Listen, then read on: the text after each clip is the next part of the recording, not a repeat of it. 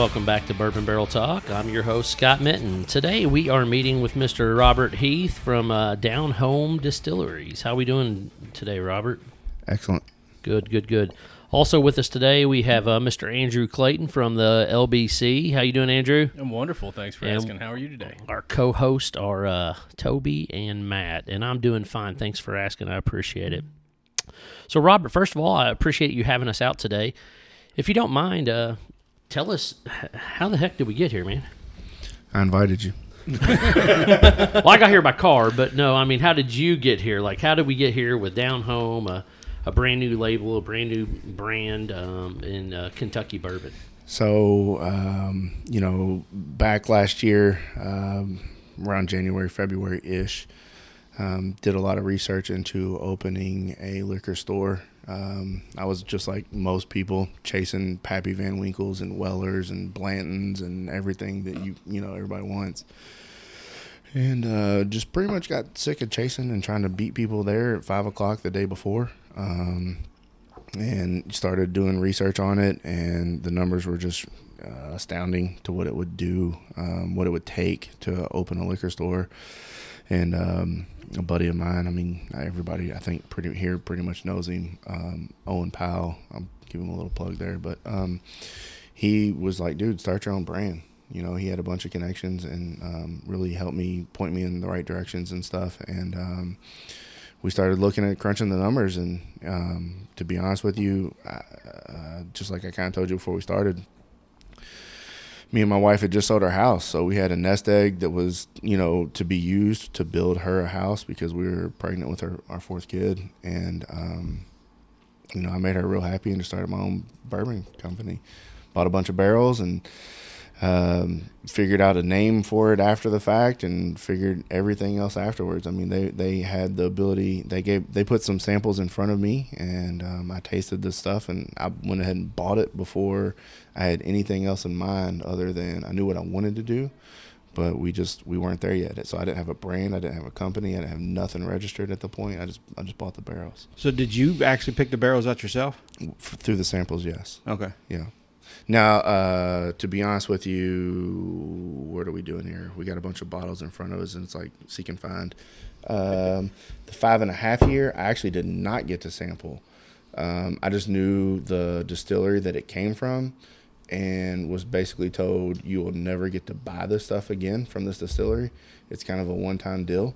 So I didn't even have time to taste it. They had 1,000 barrels for sale, and it was gone in 3 weeks. So it's basically pull the trigger or don't, but it's neither here nor there.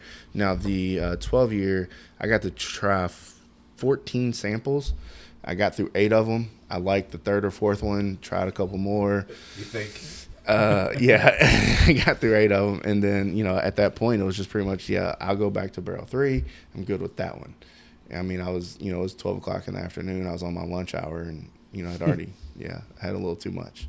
So, Man. Yes. Go back. You said pregnant with your fourth kid. Do you know what causes that, man? That's a lot of kids. Not yet figured that out. Day drinking at noon probably. It probably helps. Limestone in the water. Limestone in the water. Well, I don't have a milkman, so I don't. So Down Home is a pretty unique name. I was looking online and read, and you kind of alluded to the fact that Down Home is kind of where you are in mind and spirit and things like that. But could you tell us a little bit more about it, and does it have a special meaning to you? Yeah. So, and Sarah Havens, she did an article. You can Google it. It kind of gave a little bit more of a backstory to it. But just so, ever since I was 3, I always get a little emotional here because, my grandmother, she passed away. But, she lived down in Paducah, and my mom, all her sisters and brothers and all of them are from the Grand Rivers, Marshall County, Lyon County, that area. And since I was born, we've called that Down Home. That's all I know. That's, that area was Down Home. And, what that represented to me was, I would get to go there during the summer. Never wanted to leave. A distant branch of our family owns the Calvert City Drive-In down there. So, I would get to go there all day long and drive little, small motorcycles because I was a kid. Break into the little, the whatever you call the little where they keep the candy and stuff. Concession stand. Concession stand. There you go. That escaped me. And free candy all day. To a 10, 12-year-old. It was heaven. And then by the time they start to roll the movie, I mean, you're there all night. I mean, it was just playland. Sounds like a pretty good childhood. Right. And then visiting my granny, she, the apartment complex that she lived in. I mean, we would, play baseball outside. They had a little field out towards the back and stuff. And I mean, we played baseball there. And, it was just down home. I mean, that and to be honest with you, didn't even really come up with the brand name until, I was talking to my cousin Jennifer one night, and I can't remember. Maybe it was we were thinking about, because I'm thinking February-ish, March-ish, and I was asking my cousin Jennifer, like, hey, are you going down home for Easter? And my wife was like, hey, that's it. And I was like, what? And she was like, down home. Like, there you go. Like, there's the name to the bourbon that you have. And I was like, So I thought about it, and I ran it by a few people, and, a couple of them would be like, it's kind of catchy, or, it's kind of corny. And I was like, cool. Corny's catchy. There you go. Like, hey, you know what? Down home, like, it means something to me. That's what, a few people that reached out to me were like, my advice would be make it something to have a backstory. Make it something to have, in the bourbon world. I was like, down home has my story. So, you know what I mean? It's just easier for me to do. So. But everybody has a down home story. Right. That's the other thing. There you go. And, and I got people that they, some of my friends, because I give people a hard time, so they give me a hard time back. And like, oh, what are you going to do? Have a commercial with Alabama's down home on it? Like, no, but. Thanks for the idea. Yeah. Right. Right. So, stuff like that. But so that's where down home came from. And then, just to make it down home-ish, I wanted everything to be barrel proof, and I wanted everything to be warm, not overly hot, stuff like that, like a good caramelly type taste, just something you want to join a group and have some drinks with. You know what I mean? Yeah, no, absolutely. I 100% agree, and I think you've succeeded so far. I mean, thank you. Everything that I've tried that you all have produced that I've got my hands on has been pretty good. So, how many barrels did you start off with? I mean, how many did you select, and where did you get them from, and that type of thing? Can't tell you where I got them from. Okay. I kid. I kid. Right. The 5.5 year, it was. It's kind of very good, by the way. Thank you. It's got a pretty cool little story to it. Like I said before, I didn't even get to taste it. It came from the Heaven Hill Distillery. And I've talked to several people that know a lot more about mash bills and all that stuff than I do. And were telling me that the mash bill actually might be from a different distillery. So, and I don't want to throw that out there because I don't know the exact, any of that information. But I got it from the Heaven Hill Distillery. Then I got 8 barrels of that. And then. How does a person get 8 barrels from Heaven Hill? Very careful. You knock on the door. Yeah, right. Very careful. You give them cash. Right. Sometimes Amex, you can get some good travel points on there. If they'll take a check, you just run, take it and run. But not a broker. Again, going back to Owen, he knew a broker that just had some. Kind of lucked out, and it just lucked out. Mm-hmm.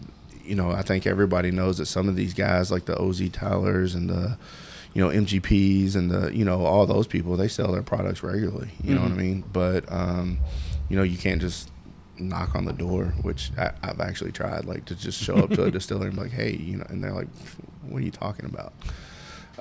Yeah, you laugh. I tried. Hey, listen, I'm a salesman. If you don't knock on doors, what's the worst thing they can tell you? Right? No. That's it. And I was like, okay, so you don't? Can I have one of those bottles back there? Whatever. If you go out and get 10 no's, you might get 1 yes. That's right. That's how I got married. Hell, my wife was the first one that said yes. I mean, let's be honest. But so I started off with 8 Heaven Hill barrels and one the 12-year barrel. I don't really want to talk too much about where I got that one from. Sure. That's fair. but it's it's readily available. I think people that drink it, they kind of got an ideal. That place doesn't come out with a barrel proof product, so it was more or less one of those things that And so then later on, the same broker. Was it Kentucky? It was Kentucky. Kentucky say Straight. that? Yes, Okay. it's Kentucky Straight. Okay. I mean, it's It says it on the bottle. right. So How important is that? that it's Kentucky Straight bourbon. Yeah. It's pretty important. I think other than MGP, I don't really think a whole lot of things just sell themselves. Mm-hmm. Kentucky, for it to be Kentucky Straight bourbon, I think that's pretty important. I think buyers, they think that that's more important. I don't want to put any distilleries down, but even if you have an average bottle of bourbon, but it's Kentucky Straight bourbon, hey, shit, I'll give it a shot. Yeah.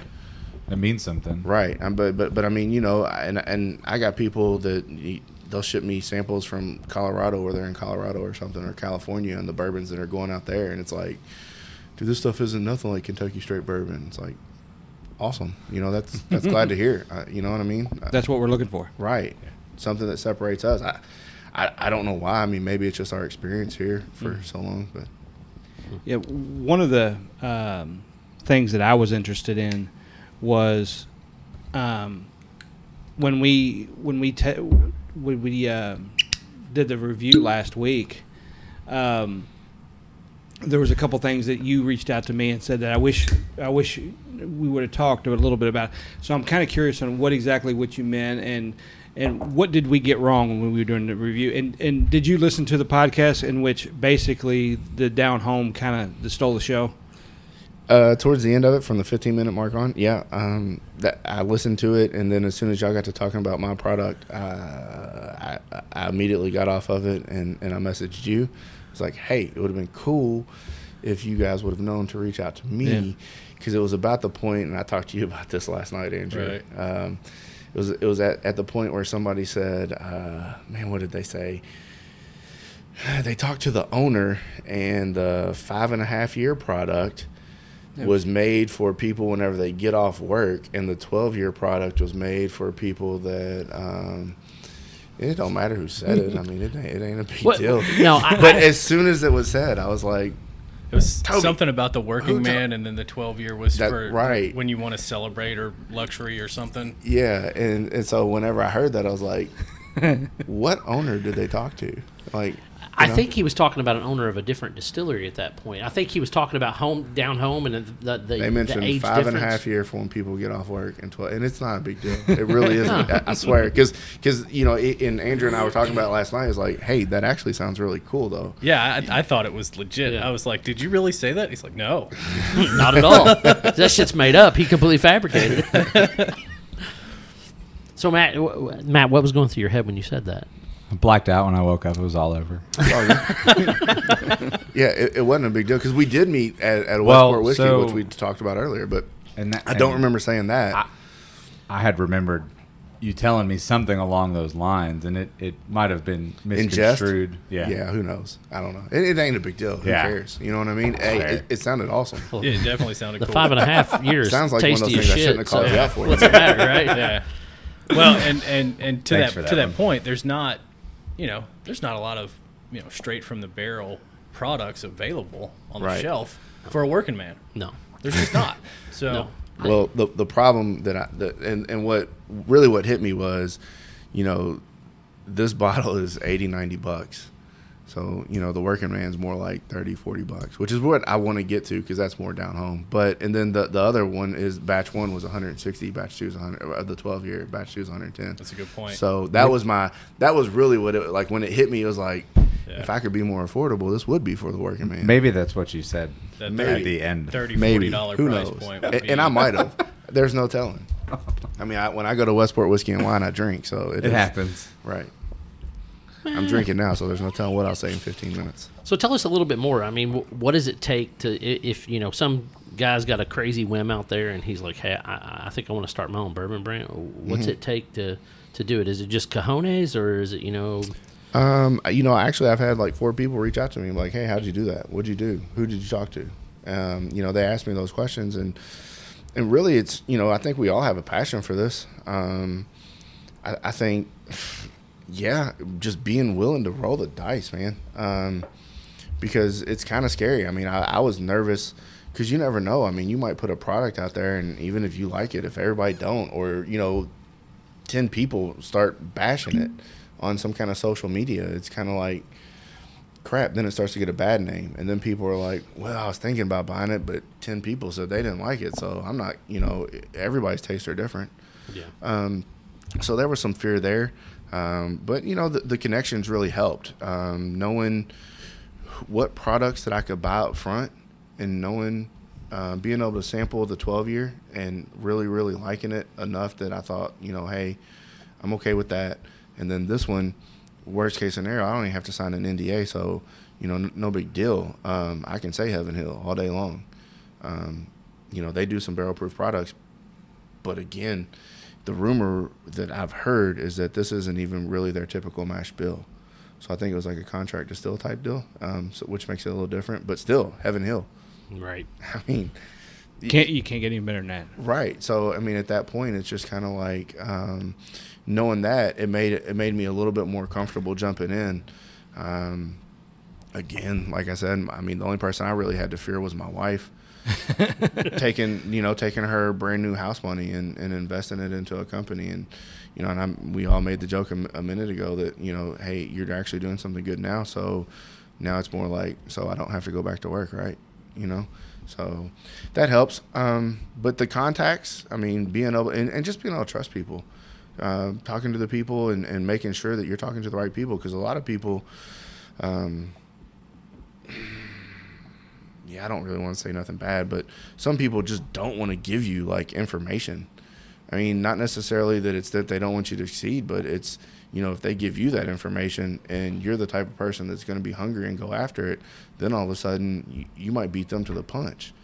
So some people just, and there's a lot of us that source. There's a lot of people that do, other than the major brands that we all do. Right. Yeah. I mean, so speaking of sourcing, and I know you said some of your product is MGP and that. So how does that relationship work, and how does the selection process work during that? I mean, do they send you a handful of samples, or do you actually go on site and like point at barrels? I mean, how does that work? No, I've never got to go on site. That would be awesome. Even MGP, they offered to send me some samples, but to be honest, I had already tasted so much of their products that I knew which mash bill I wanted. So in talking to I won't say the guy's name, I don't know if that's right or wrong, but talking to the guy that I reach out to over there, he just let me know what was available. They offered to bring me in. What they want to do, their whole deal, at least for me, they want to do they kind of want you the whole nine. What they really want to do is you buy some stuff from them, but then ultimately you also store there. You get them to actually distill for you and then store and let it age there. They want to do the whole deal. They really do want to be a part of it, but really all I wanted to do, because we bottle down at Three Boys Distillery in Lawrenceburg, Kentucky, all I really want is just give me the barrels. I hate to be short on that and not give them the full package or whatever, but at the same time, this dude bottles my stuff and I can store there. So I don't really need all that. I don't know if that makes me a less premium buyer or not. I don't know how they are, because I don't have the option to get the older stuff, and I know some people do. You know what I mean? Some people do have the ability to get the 10-year MGP, the 12-year MGP, stuff like that. And I've only been offered 4 and 5 years so far. Right. What I've seen so far is you're the second person that we've talked to that has done it this way. But what I've noticed, and I think Matt and Scott can attest to this, is the product is better than what we've tried from some of the other brands that started their own distillery. So just because you're not necessarily making the product doesn't mean that you're not producing the correct product that people want to buy. That's twofold, because eventually I have to distill my own product. And if my product at the time takes a step backwards, then all of a sudden, like who is it? Yeah, I don't want to say anybody's name on that.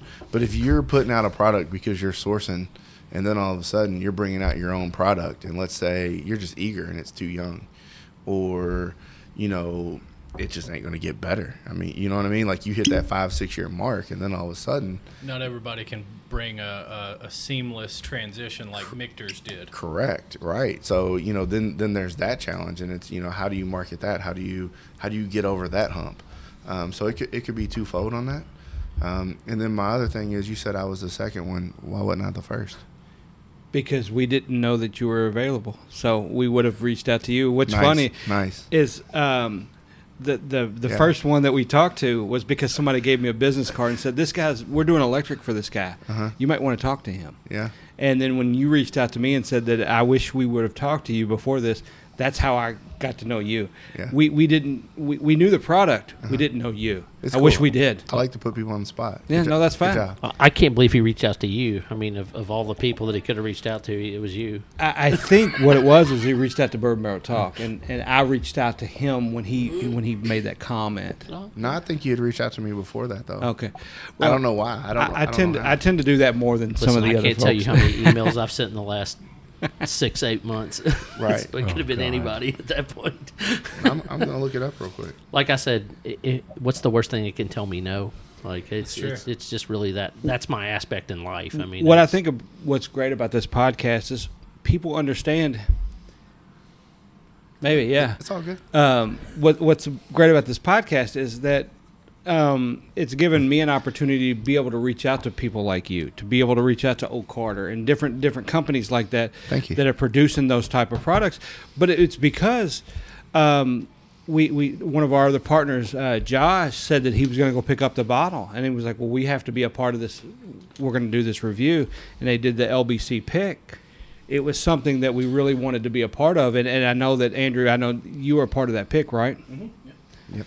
So it was a great bottle, and it won the day for our review. Right. 055 was a great bourbon. I really recommend it. And they distill and they create their own products. But for that review, it was the one that really stole the show. So speaking of the LBC, damn, you learn a trick, and this just goes into, is it going to be a one-trick pony for this one? Pop, pop, pop. Popping corks. I think it's Yeah, we're a thirsty group of people. I am thirsty. So You're empty. so I'm waiting to get my hands on that 12-year. I haven't been able to reach it yet. What? Where? Right This one? there. Yeah. So There you go. Just gotta ask.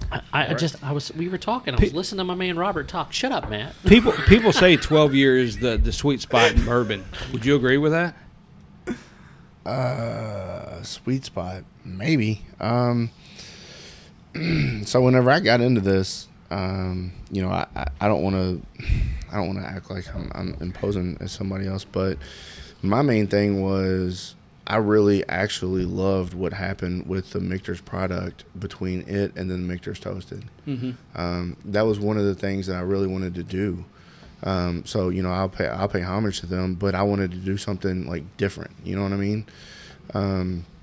So how they do it, I feel like I do something different where I just kind of I don't want to say it's always going to be barrel proof or not barrel proof because it's probably going to be around 110%. But it came out different, and I was happy with that. Mm-hmm. You know what I mean? As far as aged bourbon, for me, I think it's that 8 to 10 year. To be 100% honest with you, I think 12 year it's borderline. I think obviously you're going to drop like a lot B, like that's 12 year and it's really good and smooth, but not everybody's 12 year is. Mm-hmm. I think the longer it goes, like the Eagle Rare 17s and the older anything that's older is just for me. Eagle Rare 17. Is, you like that? Oh yeah. It's very tasty. It's just too much wood. Too much oak. I feel like I bite into a piece of wood. This last year's is not. It's buttery. And see, I disagree, but that's okay. Again, everybody has a true. different palate. That's what makes Right. To me, that's what makes bourbon beautiful. Yeah. When you really That's why think there's about 12 it, it's different bottles on subjective. the table. There are a lot of bottles here. And legitimately, like I like Eagle Rare 10. You know what I mean? I like their 10 year way better than that 17. And that gets back to my point of the question when you say 12 years is a sweet spot. I mean, I guess it just depends on the brand. You know, I mean, even for like Willets, the Willets, like the 15 year, I tried that yesterday. One of my friends had one. And, you know, I like the younger stuff. I like, you know, I think they got like 6, 7, and 8 year bourbon. I could be wrong on that, but whatever. I think those are, right. I think those are better to me than the older stuff. It just takes on too much of the wood for me. Yeah, the things that I've enjoyed with yours, I like that 5.5 year probably better than anything that I've tried on the table so far. What? Yeah, I think it's amazing. Thank you. Well, I haven't tried the toasted or the 12 year. I've tried some other things that I think Andrew brought, but that's my personal opinion. So go back and tell us a little bit more about the toasted process. So I guess First of all, I want to say Andrew's the man because this dude has King of Kentucky. What? Oh, okay. The bottles that we have on this table right now, if we don't all leave here drunk, I'm glad I don't have to leave here. I'm glad we're neighbors. I'm glad I'm not driving. We'll just put it that way Right, because right. shit might get serious. So your question was? So go back to the toasted part. When I sit back and I think of toasted, I think of Michter's. I think of, you know, some of those type things.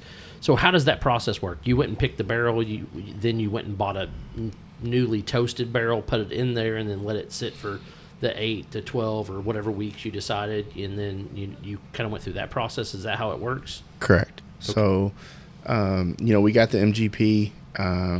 You know, the deal is whenever you talk to we went to Kelvin Cooperage. When you talk to them, you don't want to leave those empty barrels sit too long, dry, or not that they'll dry out, but they won't have the same effect. So long story short, you know, we kind of planned that, and they basically told us, hey, we can make these barrels in 2 days. And so, you know, just whenever you get the MGP, just let us know, and then we'll, you know, it's more important to get the toasted barrels second. Fresh. So, fresh. There you go. Yeah. Right. So then, you know, MGP, they took about a week or two longer than I expected them. You know, we had a ship date and it didn't show up, and you know, it is what it is. So once they showed up, we got those barrels ordered. I picked them up, put them in the back of my truck, took them down to the distillery, and you know, the guy down there, Ross at Three Boys, he did what he does. He just transfers them from one barrel to the other. And you know, you pop them open and it smells like, I don't even know how to explain it. It honestly smells like if you had a couple thousand marshmallows, like roasted marshmallows, and you just save that smell, and then all of a sudden you just pop it open, and I mean, it's just overflowing. It was unbelievable. Like, it really made me want a s'mores. Right. Legit. So yeah, then we toasted them, and we just pretty much every week I drove down there and tasted it, and just, you know, we hit, you know, a 5-week mark, and the 5-week mark was just phenomenal. And the problem was we hit some snags, and we weren't able to bottle it at that point like we wanted to. It ended up toasting for 8 weeks, and the difference. And so, and where I said, you know, I wanted to do something completely different than Michter's. I didn't want to do the exact same thing, but Michter's, from what I understand, because if you go on their tours, they'll tell you that they toast for, like, you know, a certain amount of days, like not weeks, like a certain amount of days. You know what I mean? And I don't want to give all that out in case I don't want to say anything I shouldn't. But so we toasted it way longer than I've ever heard of any of their products being toasted. And, you know, I feel like it had a different impact. And that was what I was going for. Like, even though that was my drive, like, that's what kind of motivated me to go that route. Still, I wanted it to be different enough. You know what I mean? So it ended up toasting like 8 weeks, and we did some things. And you know, I hope batch 2, when it comes out, because we stopped it at the 5 weeks, we were able to do that. You know, so I don't want to say it's going to get better, but I think most people that try it, a few of them have, in the beginning, like, they don't like it. You know, just being 100% honest, which I appreciate when people say that. And then all of a sudden they go back to it, and then it's like, dude, that's actually better. And then they go back to it again, and then they're PMing me like, hey, I know you saw that I said I didn't like it. Dude, I actually love this. Like, halfway through the bottle, it is phenomenal. And it's like, hey, thanks. You didn't have to reach back out, but that's cool that you did. You know what I mean? So, the older it gets, not the odor, but the more air in the bottle. There you go. Oxidation. There you go. I guess some of the toasted, I've heard people have PM'd me like, dude, actually what happens whenever I flip the bottle up, and let it mix back up, it's even better that way. You know what I mean? Like, okay. I've heard people saying that before. Yeah. I always like to get a new bottle and get it drank past the shoulder and then put it back on the shelf for, a couple days and then revisit. I don't know if anybody else does that, but I think that little bit of oxygen helps all of them, whether they're toasted or not. Even Right. rye, it helps rye as well. Yeah. Yeah, no, I 100% agree with you. I'm very much in that same thought process. I like to get a little bit out of it, let a little air get in it. Matter of fact, we're in the process of trying to do our first barrel pick with a distillery, which I think we're going to be calling you soon too, man, to get in our second one. Andrew. But it's one of those things where Maybe we should have invited Tim.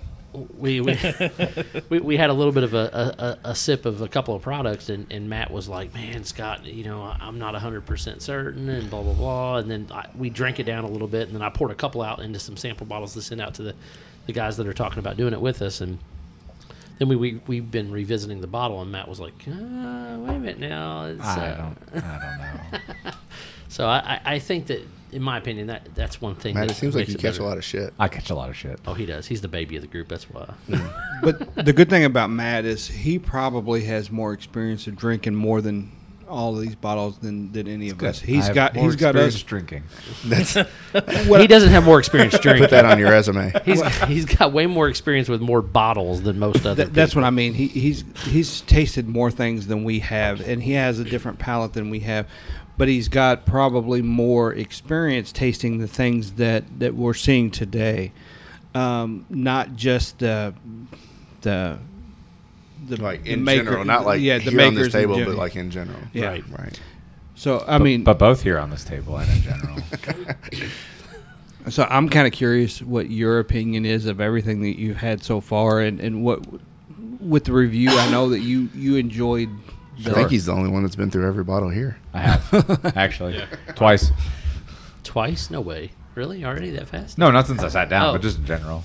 So what do you think about what we've tried so far, and Of these different just down-home an products. overall opinion Sure. of what you think people should reach out for? So, my opinion is that the 5.5 year is a great everyday drinker, and I'll still stick to that as a working man myself, right? I like it. And believe it or not, that's when you and I met a really long time ago. Is I was drinking that, you were drinking that, and I even said, "Hey, Party foul, dude. you got to drink that 5-second rule." We're gonna go to 10-second rule in a second. And so you and I were both drinking the same thing, and I said, "Man, this 5.5 year, this is a great pour." And I heard they make a 12 year as well, but I haven't gotten to try that yet. And you were like, Laughing out loud. "What?" Laughing out loud. Yeah, you were like, "Well, I kind of make this stuff, so I appreciate that." Just very nonchalantly. Right. That's the way I like to play it. I actually like to because people, they're not going to know me. I'm just I a did normal not know dude. you. I will be. That's absolutely true. And I actually run into people in the stores all the time, and if they're looking at it, I'm like, "Have you ever heard of that product?" And they're like, "I've heard it. I've heard people talking about it." I'm like, "I think it's pretty good." And right. And so then and they'll get to talking to me about it, and I'll be like, "Well, and I'll shake their hand and be like, 'Hey, I'm the owner." And they'll be like, "What?" Right, exactly. Kind of like what you did. Kind of like what I did. Right. Shut the front door. Yeah, exactly. So, And then I was like, "Man, I'm really glad I said something positive." well, but the thing is everybody's feedback is different. Yeah. So I don't just take I don't just want people to pump Sunshine for no reason. Yeah. If you don't like it, just say why. Like maybe it's too hot. Like I got people that'll tell me the 12 year is too hot.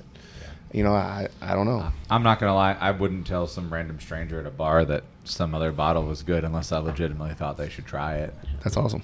By the way, this 12-year-old is tasty. It's tasty as hell. Thank you, sir. The batch one is also super tasty, by the This way. batch one was super tasty, and there's only one bottle that I know of, and it's sitting right over there on my rack, and I'm scared to open it. You got one more at my house, so it's okay. That's cool. Maybe I'll come to your house next That's time. fine. Don't be scared. Because you said there was only like 130 something bottles of that. 132 bottles made. Yeah. Super rare. See, that's the problem with all this single barrel stuff. Is because when it's gone, it's gone, Right. Right. and people are afraid to open it because they know when it's gone, it's gone. I'm not afraid to open it. I promise you I that. was going to did. say, I'm not afraid to open I can it. promise you I'm not afraid to open anything. But People- I actually people- hesitated buying the 12-year because, and I'll be honest with you, is because of the price point. I hesitated for a Yep. moment. Yep. And then I was like, well, a single barrel 12-year, you don't really come across that too often. And so I pulled the trigger on it. We opened it that night and drank it by the fire. And I mean, I don't regret any minute of that So whatsoever. That's the story on it. And that in the beginning, by the time we did our release party at Westport Whiskey and Wine, I was kind of frustrated because the price point. Whenever I walked in, I really didn't. All I had talked to were the distributors, and basically what they told me the pricing strategies and how it all works. And I don't want to give all that information away, but. Then all of a sudden I walked in and it was like $159.99, and I grabbed Chris, and maybe it wasn't Chris, maybe it was the guy at the distributor, I can't remember, and I was like, "Whoa, like, dude, there ain't nothing down home about that price tag. Like, are we even going to sell any of that?" And they were like, "Well, we bought. I think they took in like, man, I want to say 60 or 72 of the 132." And I think they sold all of them but like one case that night. Yeah. One dude walked in and I think he bought like 2 cases. I don't even know who he was. Like, whenever they told me, I tried to chase him out the door so I could shake his hand. Like, dude, Thanks, man. you're my man. Right. Yeah. I love you, man. Yeah. Like, I You want to don't give e- you a hug because I didn't realize a year from now I can't do that. right. But so there was the price point thing was a sticky issue for me. Yeah. That batch 2, I figured out some ways, to get the product, the cost down. Sure. Long story short, now I can actually do the things myself instead of having a third party to do it. So that kind of cuts one extra middleman out of the situation, which is why the price point's more around 110 instead of 160. So that. Well, so that's really what got me started is, when I found out about that 12-year, I'm always excited about a double-digit age single barrel that comes out, something new. Yep. Something you don't have to, like you said, you don't have to wait 28 hours in line in the rain at Liquor Barn for. Yes. You can try it. It's new, and it's probably going to be phenomenal. We hope. So yeah, we hope. So well, that was the hope, and myself and a buddy of mine, we each bought a bottle, and neither one of us regretted it at all. I mean, it's good. We share it, and I mean, to this day, you still, when you can talk. I always feel that when you can talk to somebody at a bar and recommend a product to them. Now, mind you, I recommended a product to the owner, so it's a little bit weird, but That was awesome. I took his recommendation. He did. I drank a bunch of it. I actually bought it too, so it's okay. I mean, to me that speaks volumes of itself when you can have some random person recommend your own product to you, not Full knowing circle. who you are. Yeah. Yep. Right. The good old 5 degrees of separation here in Kentucky, but Yep. It's like 2.5 in Kentucky. right. See, Let's be honest. The one thing that I want to make sure that everybody understands who listens to this podcast is we're not bullshitting. We don't, Matt, Scott, and I, Josh, none of us tell somebody that their product is good if it's not. I remember talking to Scott about a product that I hated, and I told him that this is the worst thing that I've ever had. And every time I took a drink, my face, he was like, "I can't believe looking at your face." He says that all the time. We are not I going. can't believe I'm looking at your face right now either. but- Shit, I can't believe it either after all We these will years. not tell you this is good if it's not good, because then it fucks with our credibility. There you go. So the 5.5 year was amazing. The 12 year was really, really good. The toasted blew everybody's doors off the other day in our tasting. That's when I started getting recognition, was with the toasting.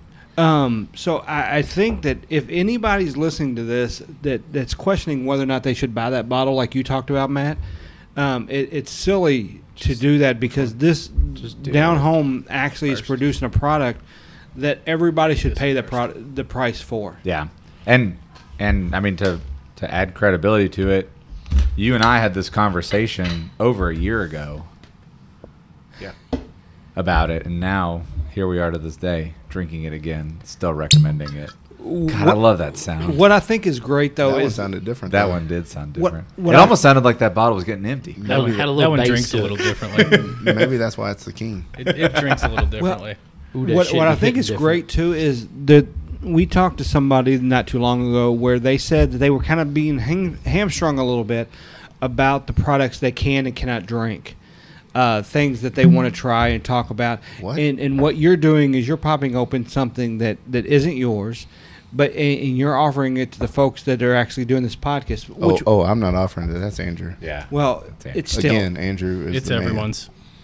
But it shows that and you wanted some. So you're a bourbon enthusiast, somebody who's glad to listen or glad to drink this product, not somebody who's saying, "Here, only drink mine."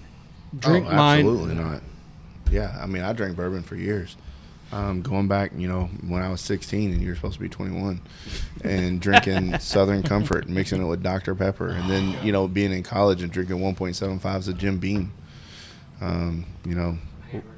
Why is it that all of us started with either Southern Comfort or Crown Royal? That's what you could get. The turkey. The turkey. The turkey, you started with Yeah. that? 101 turkey. I bet you were angry. I hated everything. He was angry. It's all we could get. He's from Philadelphia. 'Cause- He's mad about everything. It's true. Because the turkey, I mean, you have a little bit too much of that, and I'm fully aware of that. yeah. That's And what my older brother and his friends used to drink was Wild Turkey 101. So that's, I would Then, drink that. then we started a fight club in our dorm room, and it just kind of went downhill from there. So we had to take a little bit of time off from the turkey. Yeah, I bet. So, Sounds rough. Let's hey, go. Hey, just so y'all know, I know y'all keep grabbing the chips. There's actually a meat and cracker and cheese tray in the fridge. You're more than welcome. Not only do you share good bourbon, but you share good food as well. Hey, Shark- if I invite shark- you into my house, I gotta have something to Charcuterie. eat. Fantastic Charcuterie host. board. So let's get back to the LBC pick. We really thoroughly enjoyed it. Did that group have anything specific that they were looking for when they did the selection? And how unique was the actual process? I guess I'm gonna look at Andrew on this I'm one. gonna let Andrew take. I'm gonna this. look at Andrew on I'm this one, too. I'm gonna chew this chip. So turn it on. I can tell you, I've been on a couple of picks, and What? You've been on a couple of picks? That's a No little way. modest there. Just say a couple of picks. we all have different things that we look for.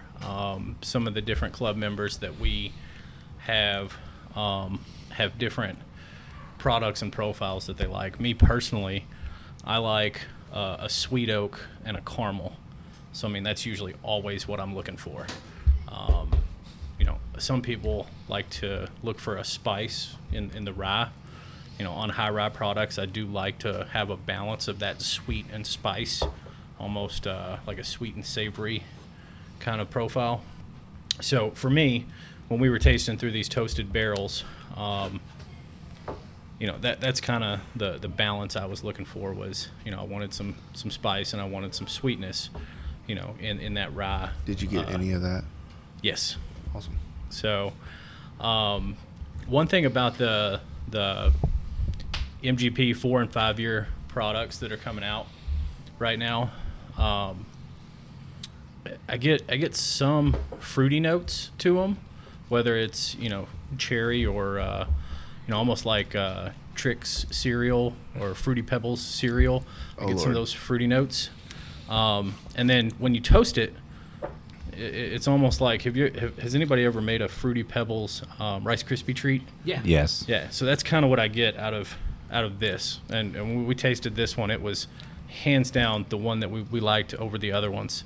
So for $10 of marshmallows and Fruity Pebbles, Yes. It's good stuff. nice. Listen, I love Rice Krispie treats, and It's all good. I'm just messing with Andrew. So, yeah, that's kind of what I look for is just that sweet and that caramel, and with the toasted, it added that marshmallowy kind of flavor to it. We liked it. So how many people do you usually take on these type of picks and things like that? At minimum, it's 4. Usually no more than 10. So on this one, and I'm pretty sure because I did actually talk to Tim before we met today. It's okay to say Tim Fishburne, David Fishburne, Andrew Clayton, Jason Figaniak, and Matthew Stiles. And Steven Scott. And then And Matt Stivers? No, Mark Stivers. Mark Stivers, right. And I believe that's it. Are we forgetting anybody? Nope, No, I think that's it. Yep, that was it. Yeah. So those are the dudes that picked it. I'll give you $1 if you can spell Figaniak. FIG Maniac. So You owe him $1. so here's the story on the pick, though, and this is pretty Is there cool. an M in that, really? No. I was going to say, Silent. I don't think there was an M in there. So the week before these guys did the pick, and this is the part, I mean, Andrew, I don't think really knows much about.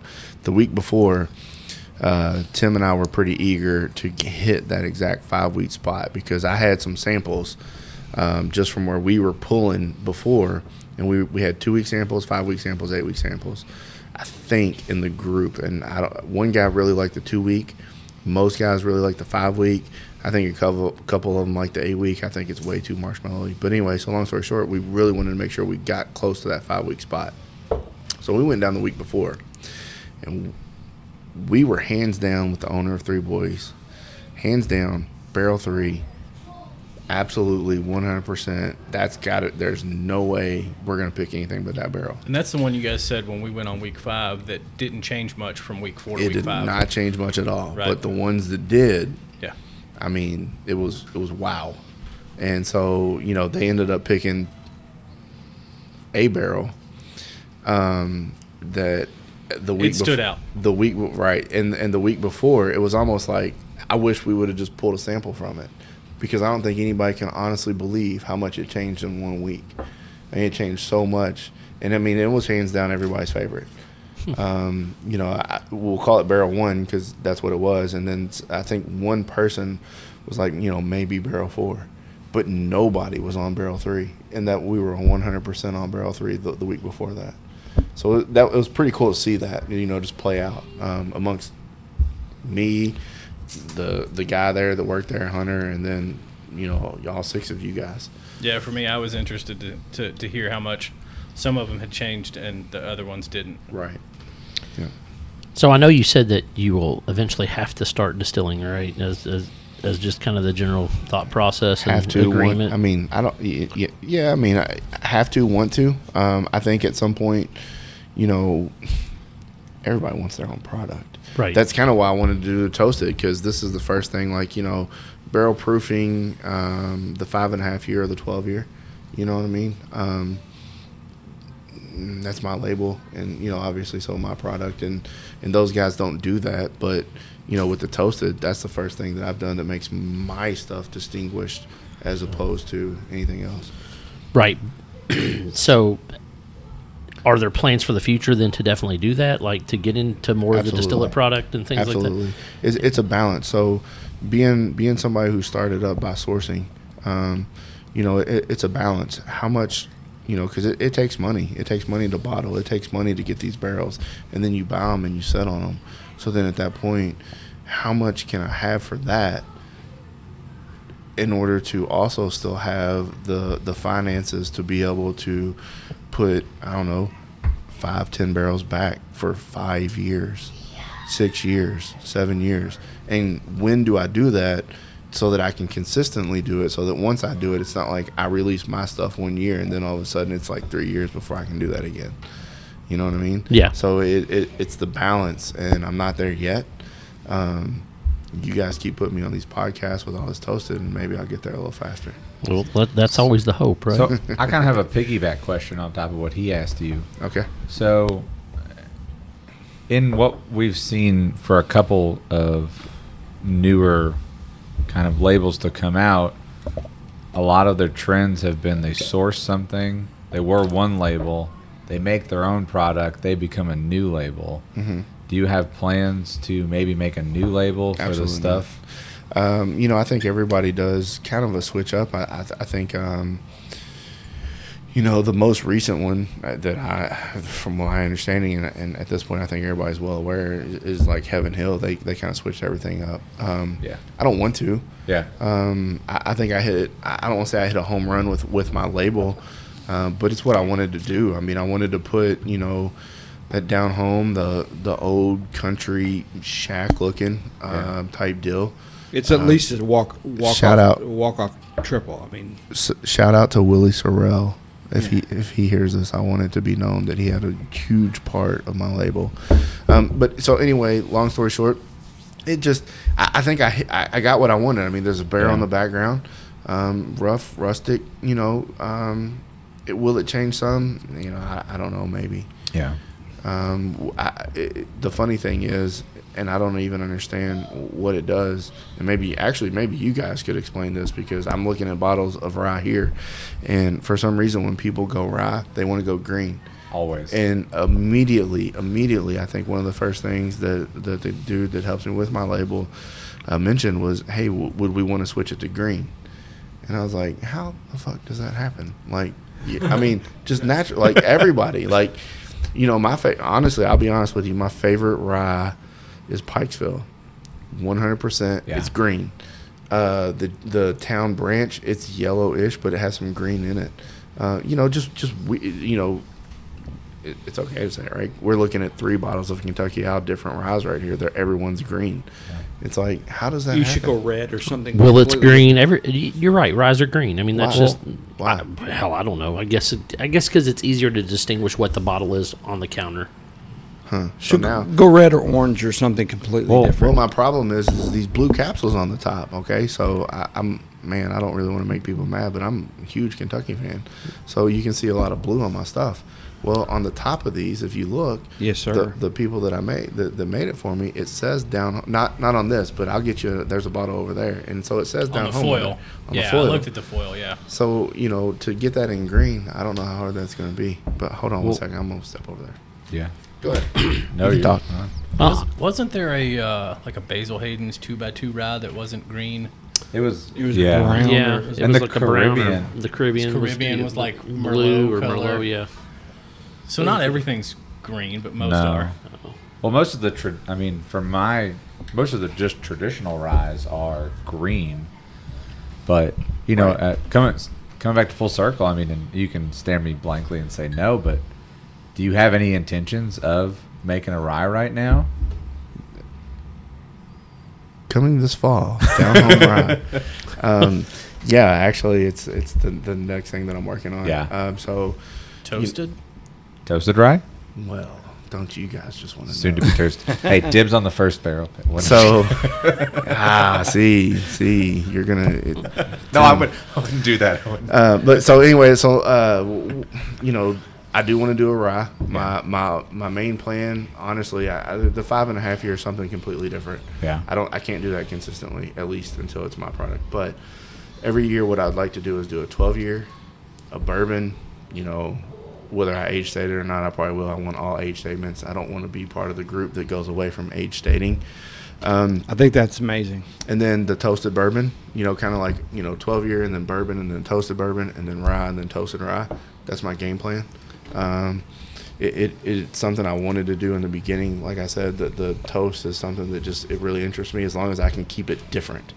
You know what I mean? It's one thing to take Michter's lineage and a lot of people do it. Woodford does the doubles and other people do, they do other stuff. So, but to actually call it toasted, paying homage to Michter's and what I like and stuff, and being able to do it my own way, I think is more important, just to make sure that it's different. Because if it comes out and it's anywhere near similar, I'll probably just pull the barrel to the back porch and invite you guys back over. Put a tap on it. Tap it. Yeah, there you go. I'm good with that. Yeah.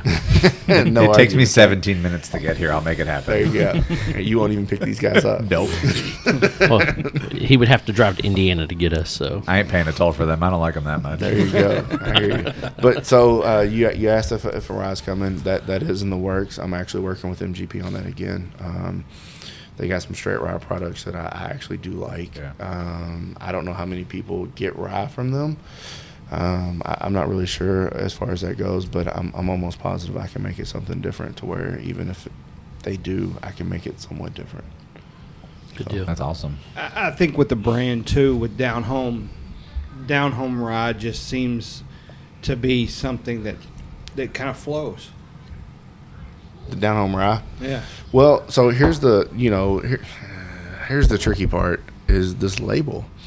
The government, man, they are something. TTB. They are something. So we had to submit the label multiple times, and the first time, and you see what it is. This was the original label, okay? So on the bottom label, on the 12-year and the 5.5 year, obviously I got an age statement square. On this one, I took it off, but I took it off before I even sent it to them because I didn't really want to age state. I just wanted toasted to be the sales point, you know.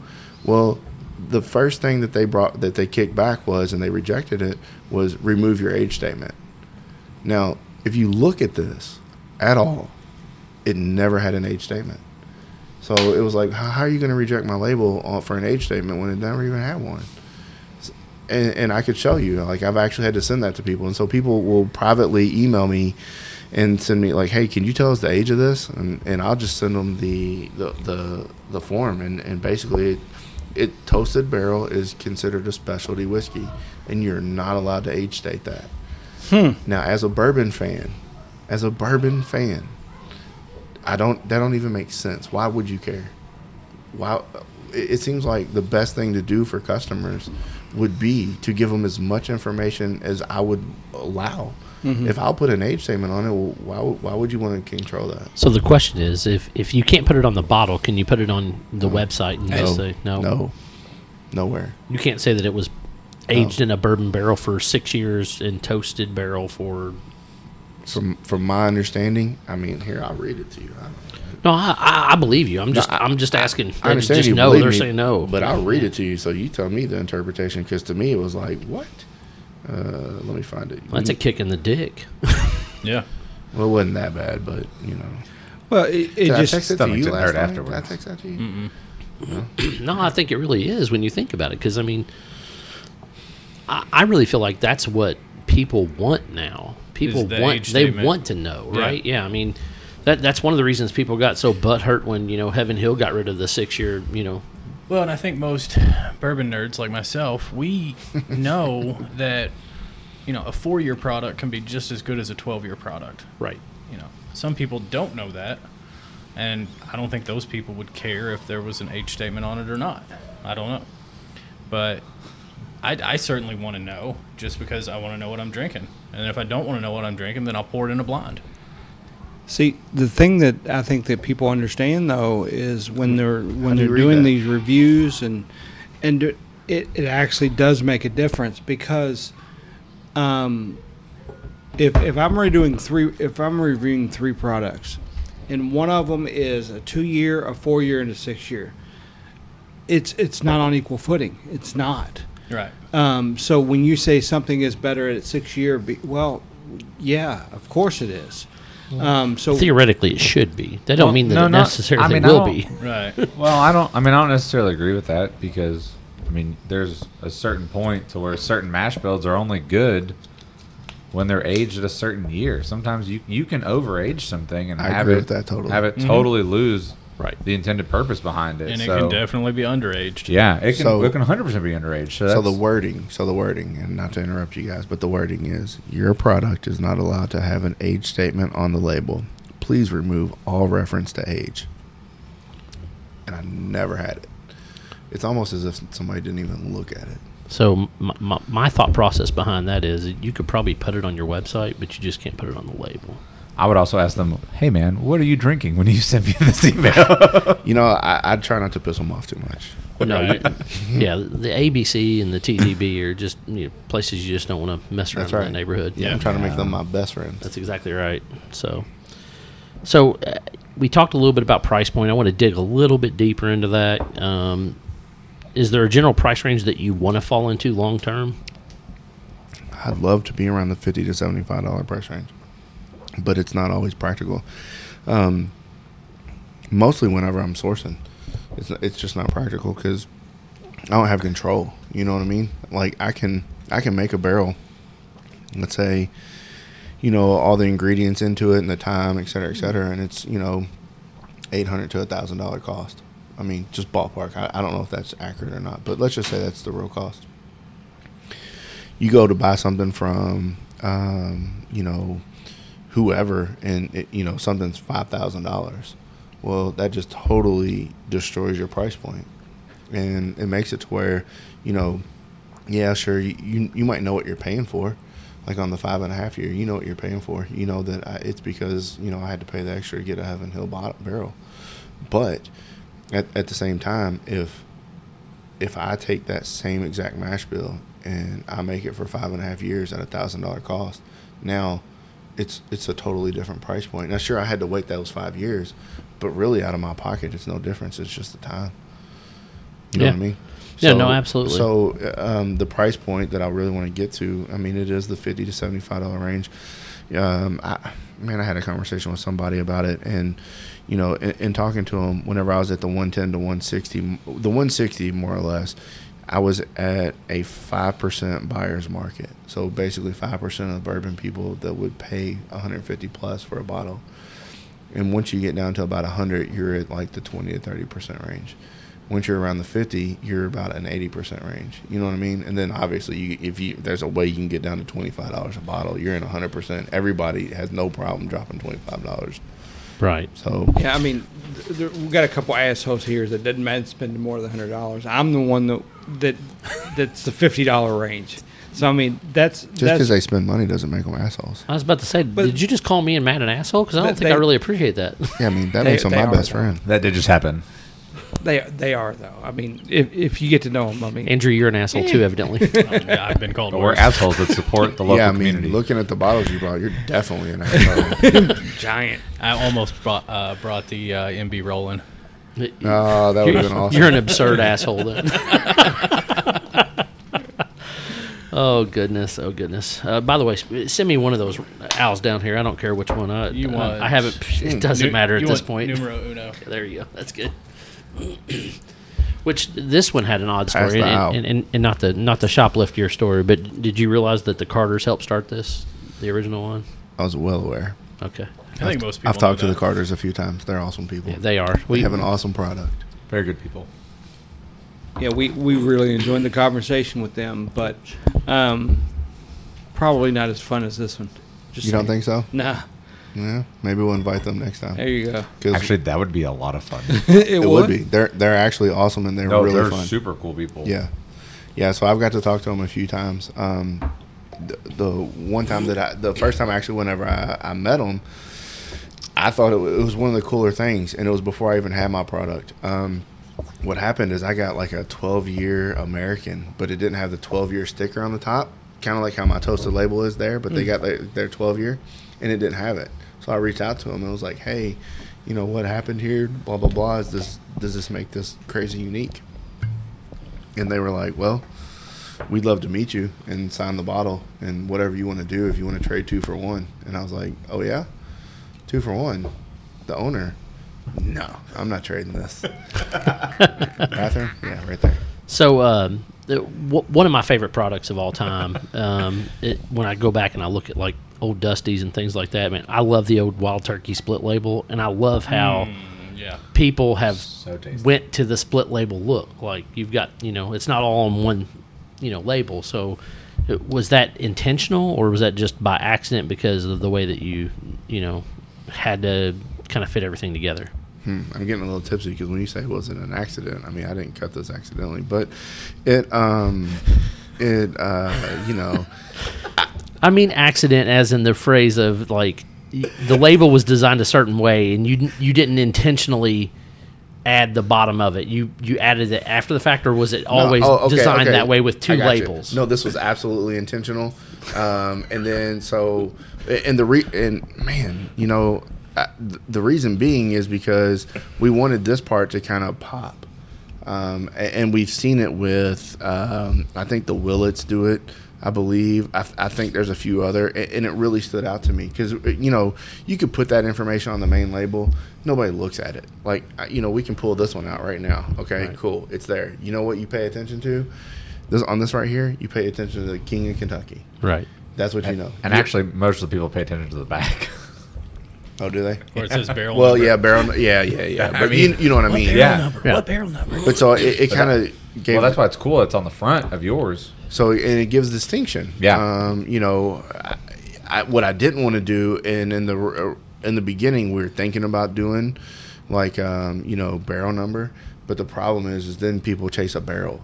Right. It's like, I want them to chase my bottle. I don't want them to chase a barrel, like Right. barrel 1 versus barrel 2. And then all of a sudden you got nothing but barrel 2 on the shelves. And it's like, nobody wants barrel 2. It sucks. Now my distributor's stuck. Right.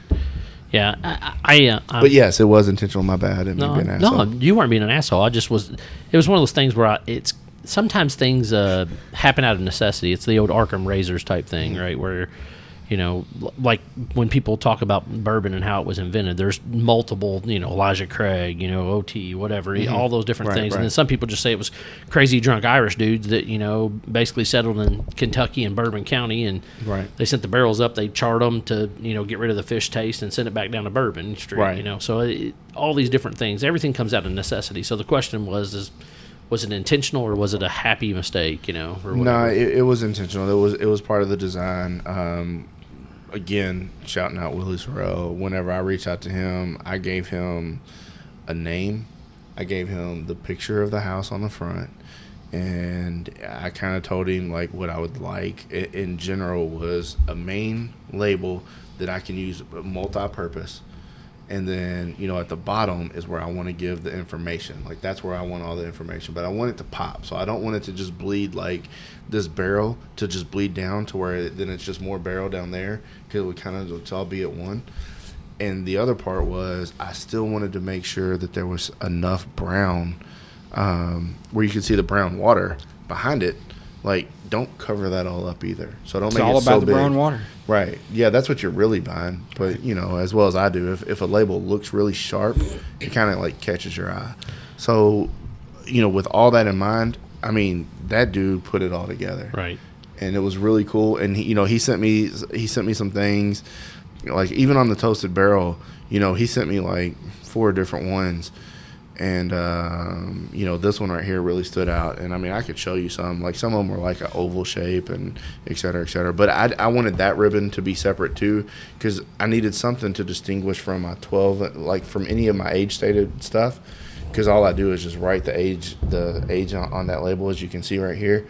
But I wanted something to make all the blue still stand out, so it's that extra ribbon at the top. So that's what makes it different. Right. I even love the side split label because it gives you a place to pour that you don't have to worry about the bourbon sliding down on the bottle and messing up the label. And that might have been something you didn't even think about either, but it's just one of those things those are things that I think about when I buy a bottle, like what's it going to look like long term, you know, things like that. How's it Right. sit on the shelf and all those things. So- Gotcha. So we appreciate the time with you today. I think we're running up on to time. I don't know. Did anybody else have any questions they needed to ask Robert today? How long have we been talking? Oh, an hour and I don't know. If I 10 ask minutes. you something now, I might hear about it a year from now. Oh, come on. yeah, we're right at an Yeah. hour and 10 Yeah, minutes. so, like, there's one. Yeah. You know, that's totally different. I mean, and we kind of yeah. we moved away from it. Yeah. Yeah. I like what y'all did. You know? Yeah. And then there's another one somewhere. Yeah, so then these, and we really moved away from that pretty fast. Yeah. Mm-hmm. I don't blame you on that one. Yeah. So, and then, you know, then all of a sudden he came with this one, and I was like, that's the one. People don't understand how much effort it takes to come up with a logo, with a design, with a theory of everything that's needed in order to be able to make a brand. Branding is huge, and it's hard. We had a few folks help us with our logo, and of course we have had to change it recently. But it's not an easy process. Yeah, I mean, it can definitely be difficult. The art is pretty important. So, it honestly, it's the face. It's the first appearance. You know, they always say you never get a second chance to make a first impression. I mean, That's true. there it is. You know, if you having a weird looking bottle that stands out, it's kind of like, what? You know what I mean? Like, why would you do that? And so then you might even pass up on it. Mm-hmm. As silly as it sounds, your intuition, I mean, it is what it is.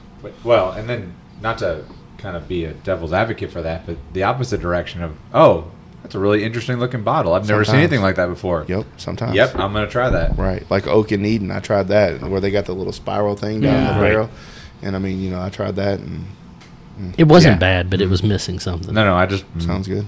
We did a review of them as well, just Awesome. to see. But Is that the one where the bottom of it looks like a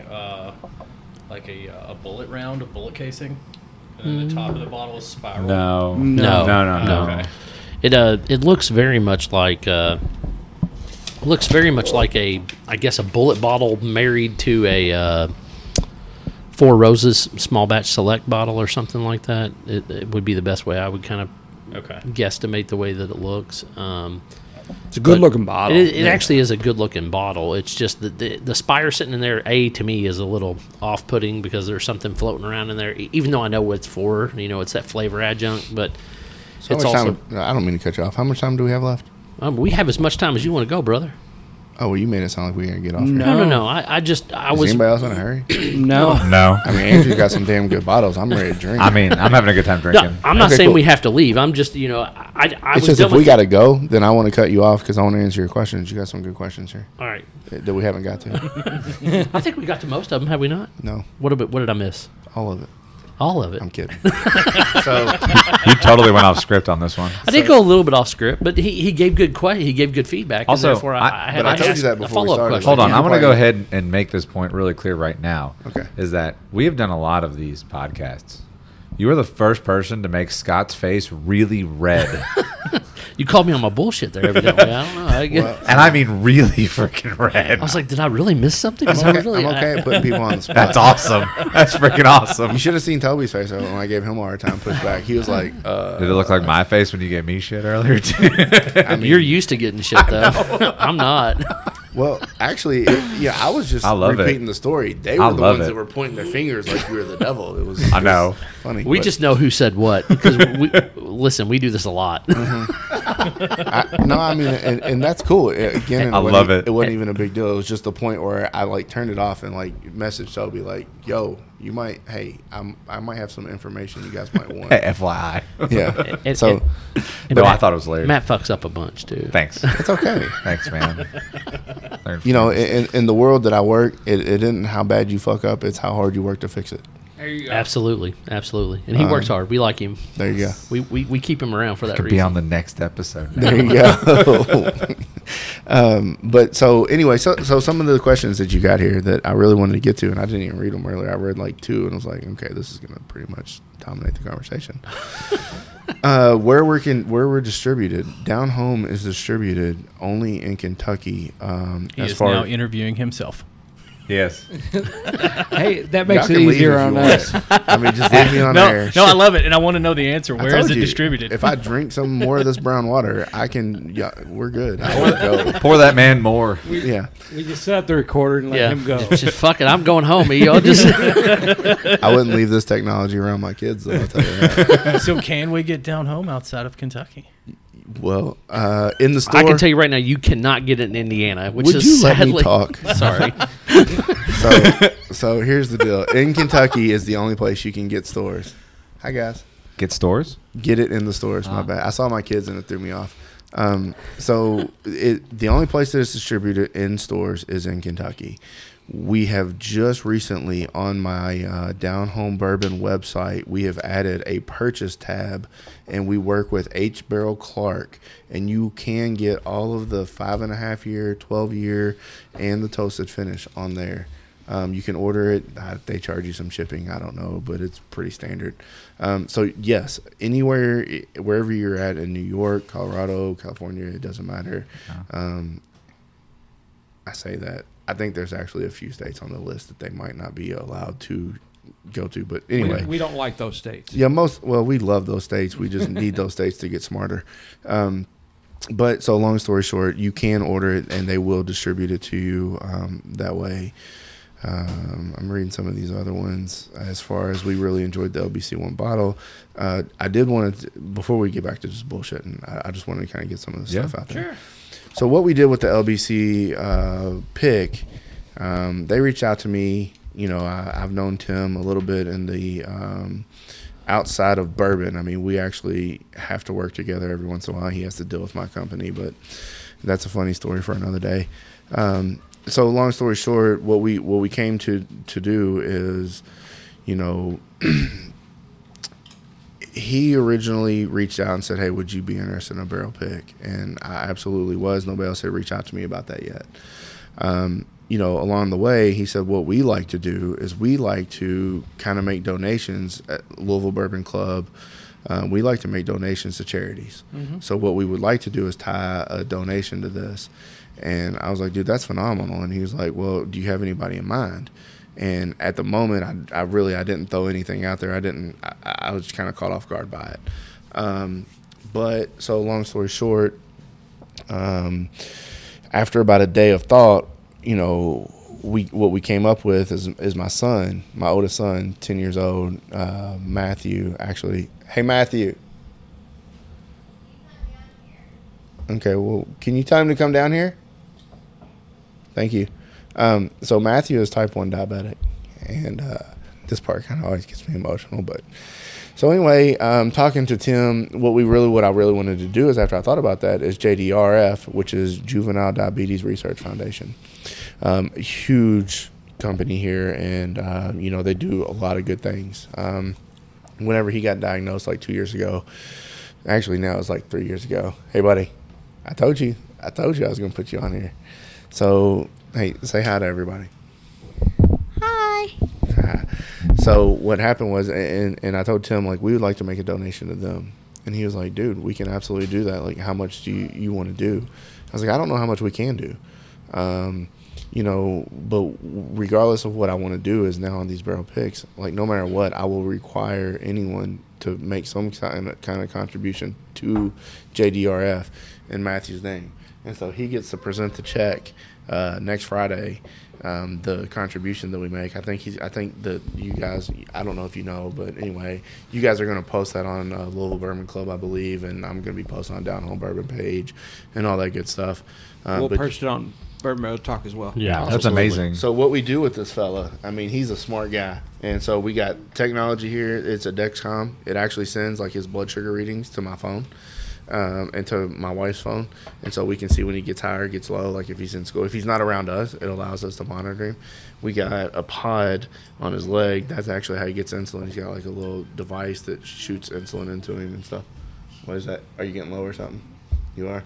Yes, I was trying to go upstairs. Okay, well, go upstairs. Hey, I love you, buddy. So He's a good kid. he is. He was talking to you a little bit Yeah. about school and how we had to switch to online stuff and how bad it sucked beforehand. But he's awesome, and you know, so it was just really cool to be able to do that. And then we we reached out to Kathy Sanders.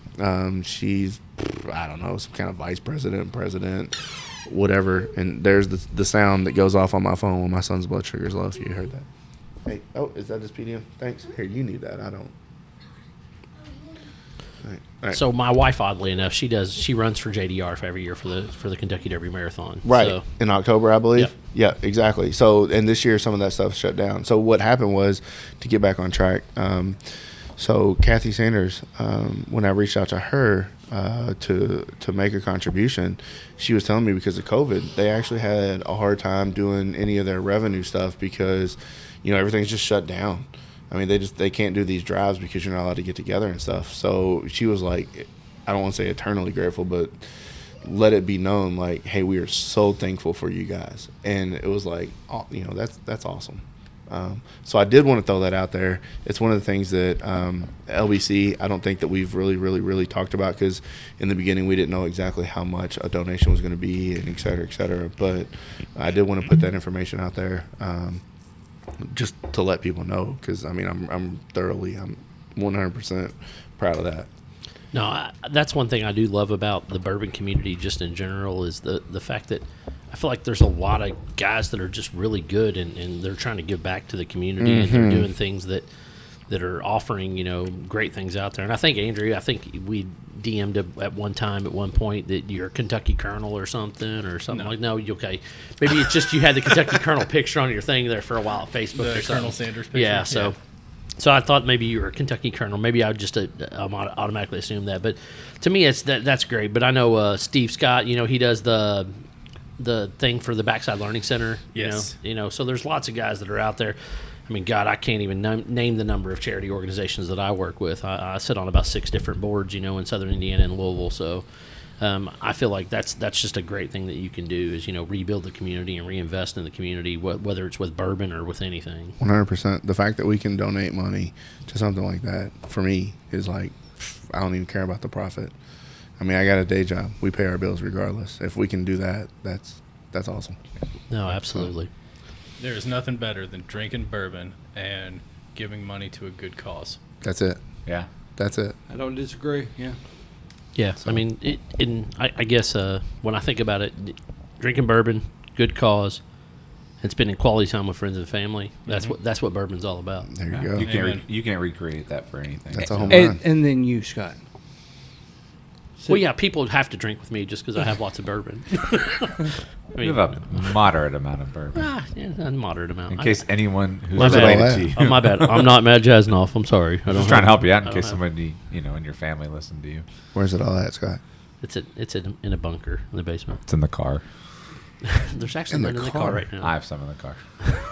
And you wouldn't bring it in? I'll go He's get an it. asshole. I see how it is. It's fine. That's how It's he all good. rolls. I mean, come on. Matt is very sharing. I will say that. I'll share anything. He didn't bring cock with him, I don't think, but Well, that's weird. that is King of Kentucky. That's what it's called, right? Okay. Yeah. I'm glad you clarified. Thanks. Could have led with that. Sorry. My bad. Probably not saying that. So, did we miss anything else here? I thought I asked the LBC question. You Only just went a only little how bit do we more get in our depth. own barrel pick?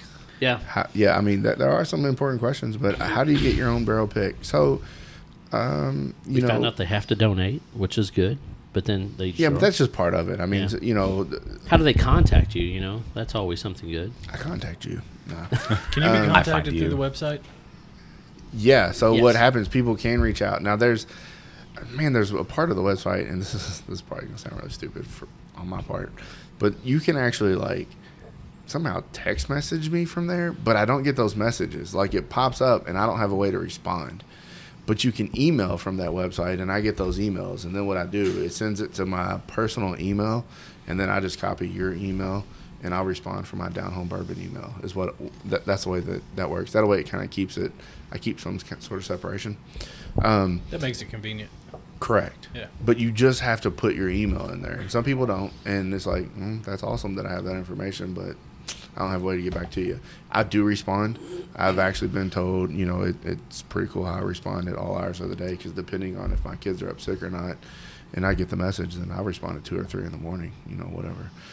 But so yes, you can reach out to me on there. You can actually reach out to me on Facebook as well. To get back to your how do you get a barrel pick? Yes, I will require anyone that does a pick. Like if you're not interested in donating something to JDRF, I'm not interested in doing a barrel pick for your group. That's one. And then 2, Well, and your barrel picks would be very limited too. It's not something that'll just be opened up to anybody regardless, right? So one of the things that I'm doing is that if you reach out to me beforehand and you want to do a barrel pick, because I buy enough product that is what I have in mind. So I already know my strategy for the fall, for the rye and the toasted rye. I have that in mind. I know exactly what I want to do. I know exactly what I need to do. If you reach out to me beforehand, like if you're reaching out and you're saying, hey, I'd like to do a toasted rye pick. Okay, I need to know that information so that I can order more. Because I still want to hit the shelves with the right amount of product. And so long story short on that, if people reach out to me, which since your all's pick, Andrew, since LBC's pick, I've had Liquor Barn reach out to me, I shouldn't say that. I'm wrong. I've had Liquor Barn reach out to the distributor. I had somebody else reach out. I can't remember what store it was. There's a local store, and that's terrible of me. I had a group in North Carolina. I've had a group reach out to the H. Burrell Clark on my online thing from Virginia, somebody from Chicago, and it was either Colorado or Oregon, and I'm confused now. But where they've seen it, and I don't know if these guys are like in the LBC group and they're just seeing it. So now I don't know. Maybe we try to limit it just to people in and around Louisville, but So how did I get in there? you're around Louisville. Oh, okay. Close enough. Like we'll add Bullitt people. County is like We'll add people in E-Town and Frankfort and Southern Indiana. right. I get it. begrudgingly Southern Indiana. And honestly, it could have some effect on the podcast that we did too in some aspect. Maybe. Because That could be it. we have listeners in 7 countries, 8 countries, and we're all over the U.S. And not to get off of just this, but then there's there's one of my buddies. He lives up in New York, and he listens to a podcast all the time, and he'll forward it to me whenever they get to talking about my product. And they've so there's other people that have actually, and you're right. Maybe some of that's playing into it. I don't know. But it's cool. So to get back to it, so how can you? I mean, if you reach out to me, like we take these headphones off and then we discuss it. I'm not opposed to buying more. I can. I make sure that no matter what, I have enough setback that whatever, just for hiccups. So I can do that. And then the other part of it is the one thing that I want to do. And I made a conversation on one of our groups last night where I like to know the difference, like on barrel picks. Like, what do you want out of a barrel pick? You know what I mean? So for me, the one thing that I want to do as the owner is, if you'll notice, and I don't even know where the hell the barrel pick is now. But so you got there it is. So There's too many bottles on the table. So what I do is I will proof the normal. I like high proof, but still I will proof it down to about 110. I don't know what the ryes are. Obviously, we haven't proofed them yet. So I will proof it down a little bit. But then my barrel picks, I always want those to be barrel proof. So basically what will happen is when your group or your store gets that pick, they know what you tasted in that barrel at that moment. It will not be watered down. It won't be chill filtered. It won't be any of that. It'll be straight put. And to be honest with you, we actually took it and put it in a tote that minute.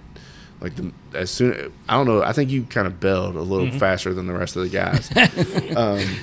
I don't know. I mean, but I knew you guys were dumping it that day. Right, exactly. Yeah. So what we did is we went and put it in a tote, and there it is. It won't change. So not only did they pick it that day, and then maybe it toasted for 3 more days, it stopped right then and there. We put it in a tote, and it was what it was. We poured it, we bottled it. And there's not a lot of single barrel programs that will do that, where they won't proof it down to commercial proof. They, that to us was, let's do one barrel proof, straight out of the barrel. Great, yes, that's what all of our community wants, right, in a single barrel program. Right, and so just being a part of all that, like that's one of the things that I will tell you. Just on any barrel pick, you're picking it barrel proof. It's going to come out barrel proof. It's not going to be a product that I put on the shelf. So, that being said, what is the average barrel proof that you're getting? They've all been around about 116.9 to about 118.2. Do I need to back away from it? No, we can adjust it. Okay. No big deal. So about 169 to 118.2, somewhere around there with the toasteds. Obviously the 12 year and all that stuff is a little bit different, but the stuff that we've been getting from MGP, it is their 21% rye, and I don't know if some of you guys have seen all this, but it is their 21% rye on the toasted. And then, I don't have a clue what I'm going to get for the rye part coming, this fall. They're straight rye. And I say it's straight rye. I don't know if it's 100% or if it's like 95.5. I don't know exactly. But I think their product is 95.5. I think so, too. That's why. Fairly certain. That was Larry Abesold's kind of claim to fame, was that 95.5. Mm-hmm. Right. So, that said, that's just a little bit of what the difference is going to be when you get a down home barrel pick versus what you buy on the shelf. So, one thing that I want to point out, and again, we talked about this earlier a little bit, is if you order a barrel or a bottle of down home from their website, you're getting a product that is something that you'll be happy to open no matter the price point. It's a very good product. no matter if it's the 55, or the 5.5 year, the 12 year, or the toasted. It's going to be a very good product. Thank you. Yeah. So, how many more barrels do you have just sitting back, getting ready to work on to get released? If that's a question you can answer. So batch 1 for the toasted is done. Everything that's out is out. Actually, the distributor picked up the last 504 bottles like 2 weeks ago. We are already toasting batch 2, and I hate to like hammer it back to back. You know what I mean? But so batch 2 is going to be slightly different than batch 1 because of some. Do we talk about that on here? Okay, cool. You talk about whatever you want to talk about, man. Yeah, no, but I didn't. I can't remember if we talked about it. No. So batch 2 is going to be slightly different, just because of some of the process that happened. I think we're going to get closer to the 5-week versus what had happened with the original batch. So anyway, long story short, and it'll actually be coming out in probably about 4 or 5 weeks. Batch 2 will. I have the same amount of barrels for it, so I think we're going to be somewhere around 1,000 to 1,200 bottles of batch 2, and then that's it for this year. No more toasted bourbon. I'd love to sit there and just keep producing. People seem to like it, and that's probably the thing to do. But at the same time, there's also I want to do some other things too. I don't want to just hit this niche and then just be stuck here, Right.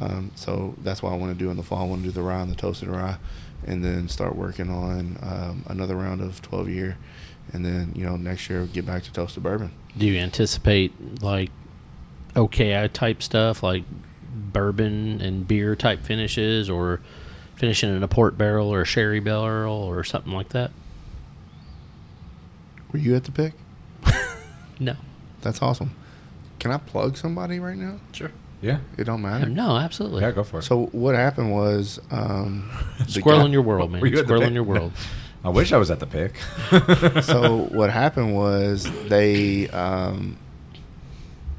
wanted the barrel that they picked, okay?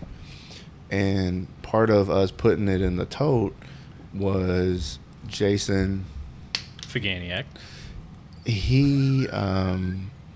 He was like, dude, so here's what's happening. Spell it. Butchered. Stop. You could just call him J Fig. There we go, Yeah. J Fig. He Okay. won't answer Faganiac. that, and God bless him for having that last name, because I'm sure people butcher it. Yeah, I refuse. I'll just call him Jason and then let you finish Yeah. it. So what happened was they got Butchertown Brewing, right? Isn't that? I don't remember. I'm not a beer guy, so I'm not sure where they took it, but they took it that same day. Right. And I think it's Butchertown Brewing. I think hope there's I'm beer right. sitting in it currently. I Yeah. hope they put a nice stout or a porter in there. I don't know. You I can reach out to Jason or Matt. I think it was they a know about stout. it. I think it was a stout That's because awesome. I think I've told somebody that, so hopefully I'm right. But That's anyway, awesome. so what happened was they brought it up that one of the guys in the group, he does his own beer, and he's a really big Down Home fan, and But I think it's going to take like a year. Yeah, it's going to take a while. Right. Don't send me a PM. No, Right. actually do. PM the shit out of Andrew Lots, Clayton. lots and Yes. lots. Send of them to PMs. Jason, because I don't know about beer. Right. Right. So anyway, so then they wanted the barrel, and then they were like, well, can we put some of the juice back into it? And I was like, well, not that juice, because we just put it in a tote, but I could take some from something else just to keep it moist or whatever. And so long story short, there was some toasted that was left in. It was maybe half a bottle or something, and then they're going to put a stout beer in it. And I don't know how much of that, there's going to be or whatnot, but, it was a really cool idea. I'm not a super big beer guy, but at the same time, like, I'm interested in that. So I was a home brewer for years, so that was kind of my jam. And then I got to the point where I got overly fat rather than just fat, and decided that I needed to cut back on my carbs. So I went to hard liquor. So There you go. I definitely love me some. You like tequila? Listen, if it's alcohol, I'll drink it. But no, I'm not a huge tequila fan. Well, I've been told tequila is the best thing to do when you're trying to cut carbs. There's less sugar in it. Oh, it probably is. no, I'm being for real. No, I Until you mix it with a 100% margarita. don't disagree with you. It probably definitely is better than rum or bourbon, which are I've been drinking a lot more, sugars. rum Right. lately too. We had Rolling Forks on here not that long ago. I don't know if you know Turner or not, but he makes a pretty good product over there. So, but yeah, rum is probably my close second. If I'm going to sip on something outside of bourbon, it's going to be that. So. So did you ever, when you were making beer, did you ever barrel age anything? So no, I mean most of my stuff, I literally would come out of the fermenter straight into a keg. I was a kegger. I never bottled anything. So literally, we would make 15 gallons at a time, and then we would split it up into 5 corny kegs. So you Okay. would get roughly 4.5 gallons in a corny keg. I used to do a little home brewing long time ago. We never kegged anything, but we would bottle it. But yeah, I've never barrel aged anything either. But we had conversations with breweries around here in the past about doing one of our single barrels, and the one thing they all kept telling us was, bring us the barrel as soon as it's dumped. We want the wood staves as wet as possible. Right. So, since we were dumping it that day, we're like, hey, let's leave a little slosh in there so it stays wet on the way from here to the brewery. Right. And I think we were able to achieve that. So, hopefully beer guys hear this and they'll be really excited about it. Yeah. I was more actually concerned, or not really concerned. I was more interested in the fact of, have you thought about second finishing, like one of the bourbons that you picked up actually in something that had bourbon, had beer in it that had been bourbon previously? Could you say that again? no. No, I don't think he could if he tried. I think what he's going for is, would you- in finishing, you're doing toasted finishes, but with your bourbons, are you going to do like a sherry cask finish or a rum cask finish or a beer cask finish? Absolutely not. Why not? Just being a bourbon guy, I mean, I love straight bourbons. The toast puts a little bit of flavor to it, but it doesn't take away from the bourbon. I don't want to put anything down because some of it is good. Right. But I don't really want to put a port wine taste on my bourbon. I don't really want to put a Caribbean cask on my bourbon. I just don't. And that's fair enough. Right. And so I don't mean to like defend myself, but No. at the same time, for me, it's pretty much like I like bourbon. Like, you could give it to me straight out of the barrel, and I'm good with that. Some people like it watered down. Fair enough. But regardless of any of that, I don't need to put those kind of flavors on it. Now, if you're going to put a smoky, vanilla-y, marshmallow-y, any of those kind of extra flavors on there, that's different. But to put some of those, I feel like if you're a wine guy, that's great. I'm not a big wine guy at all. My wife loves wine, but it's not for me. Just to follow up on that question. Oh, now so- you're asking questions? Sure. Yeah. Go ahead. Shit. Why I mean, not? I'm curious. We like questions. We should have stopped this. We had a chance. You lost that. So, what about doing something like, adding some different toast levels of staves to barrels and playing around with something like that as opposed to finishing barrels? I'm all for that. Obviously that's something that would have to kind of work. There's a lot of people that are doing this right now, and I would not want to get in their lane. Fair point. I shouldn't say that.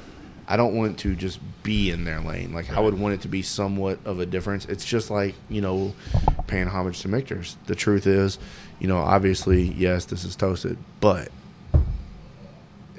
it's not the same. It's not even in the same lineage. It's totally different for me, in my opinion. And everybody that I've talked to has said the same thing. Oh, yeah. To the point where, I feel comfortable enough, like, this is down home toasted. There's Michter's toasted, and it's great, and I love it. And, I keep a bottle of it in my shelf. You know what I mean? I don't really want to pour them next to each other and compare them. So long story short, I just don't want to get in somebody else's lane. Now, do I want to do some different things? Sure. I don't want to do the port wine finishes, but if there's some things that Kelvin Coopers can work with me on, absolutely. I don't really like putting anything down because, it's bourbon and I like it all, but there's just certain things I don't want to do to my bourbon. What about like a Phoenix type? Phoenix. Were you aware of the Phoenix series that Copper and Kings did, where they had like some different things. Basically, they had like brandy cask that had been finished like in a beer barrel that had beer in it, and then they used that barrel to actually use the fire, and then the fire charred the barrel with kind of in those flavors. No, I don't think I would go that route. Okay, well, that's fair. You know, enough. I mean, it sounds interesting, and that's really cool. But like for me, like probably to me, the guys over at, did you say Copper and Kings? Copper and Kings, yeah. So those dudes probably really like that. You know what I mean? So that's their lane because that's something that triggered them to want to do that. It ain't like they just sat there and don't like certain things, and then they just on a whim just tried that. You know what I mean? Right. Like I've been drinking the Michter's Toasted versus the Michter's Regular for a long time, and I really like that. So I really wanted to do something completely different. You know what I mean? Like, Right. Well, you have in some aspects when you look at it. I love Michter's Toasted. Let me forward correct. by saying And I that's do one the of my same thing. favorite bourbons of all time. In paying respects, I do the exact same thing. But so what I'm trying to get at is, it's not that I'm trying to say I would never do something like that. It's just I don't really want to. I don't want to jump in that lane. Heck, I wish I could get their product barrel strength. Yeah, that would be nice. I got barrel strength here. Michter's Toasted. Oh no! Michter's regular barrel There's strength. not a barrel So strength. that's toasted. my I was point. gonna say, I got like, that right? bottle. I'd be more than happy to open that. Right, yeah, no, but that's my whole point. Like, is the fact that I think that you've taken something that was a great idea, right, and in my opinion, you've almost made it better because that's what I want. I want a barrel-proof product, and I'm not saying that better as in like your product's better or worse or anything like that. I'm just saying, like, to me, I love barrel strength products, and if you can get things that are barrel strength, that to me is what I prefer. I'm just like you. Right. Well, and really, what leads to that is I can put my own water in it. So what I'm getting, what I get from a barrel proof product is I get the potency, so I can control my own water, or a cube of ice, or God forbid, Diet Coke. You know what I mean? So Sorry, stir up a little bit. well, I mean, whatever. To each their own. If that's how they enjoy I will say on the rare occasion, I do like Don't a little do it. ginger ale with my bourbon. I don't understand Sprite when people mix it with Sprite. I just don't get that. But I like ginger beer. And let me rephrase that. I like ginger beer. I like really like robust ginger beer if I'm going to mix it with my bourbon. and that's cool. I mean, it's no big deal. I like to control my own water, so I like to let people do that themselves. And instead of, my batch one was 129 proof, right? So instead of trying to proof it down 40 points to hit 90 proof, just to have more bottles, I mean, I would much rather give it to you the way it is, and then let you control that. Like if you say it's too hot, okay, cool. Put a cube of ice on it. Put 2 cubes of ice on We it. love you for that. And I think the consumer wants that. But Me speaking as a consumer, that most of us want straight out of the barrel. We want to know what it tastes like. We can put an ice cube in it if we want. We Right. can, put a couple drops of water in it if we want. Right. Having more selection on the shelves that are, that barrel proof and not commercially proofed down, it's important. And I think that's probably, something that interests me in your product is that genuineness of it. right. So I kind of want to throw a little curveball at that for a second, and you can tell me to stop talking if you want me to, but that's okay. Stop talking. Fair. No, I'm kidding. So there's also the impression that, sure, we've all been drinking bourbon for a long time. We appreciate it. We know I don't think you have. you're just a baby. You don't know what you're talking about. We all know we like barrel proof. We want barrel proof. Everything's barrel proof. But at some point, there's going to be someone new that comes to the bourbon world that gets off-put by barrel proof stuff. So some people do that 90, 95, 98 entry-level bourbon just to kind of work them into it for a consumer, for an everyday kind of drink. So while we all sit here and we love barrel proof and stick a straw in a barrel and I'll drink that all day, I have no problem with that. We also have to think that, well, there's Joe Schmo out there in Wyoming or wherever that that doesn't like barrel proof, but they like your product Not at yet. 90 or 100, 110 proof. So. Maybe not yet. Right. But did you start drinking it barrel proof? No. Exactly. No. So here's the deal.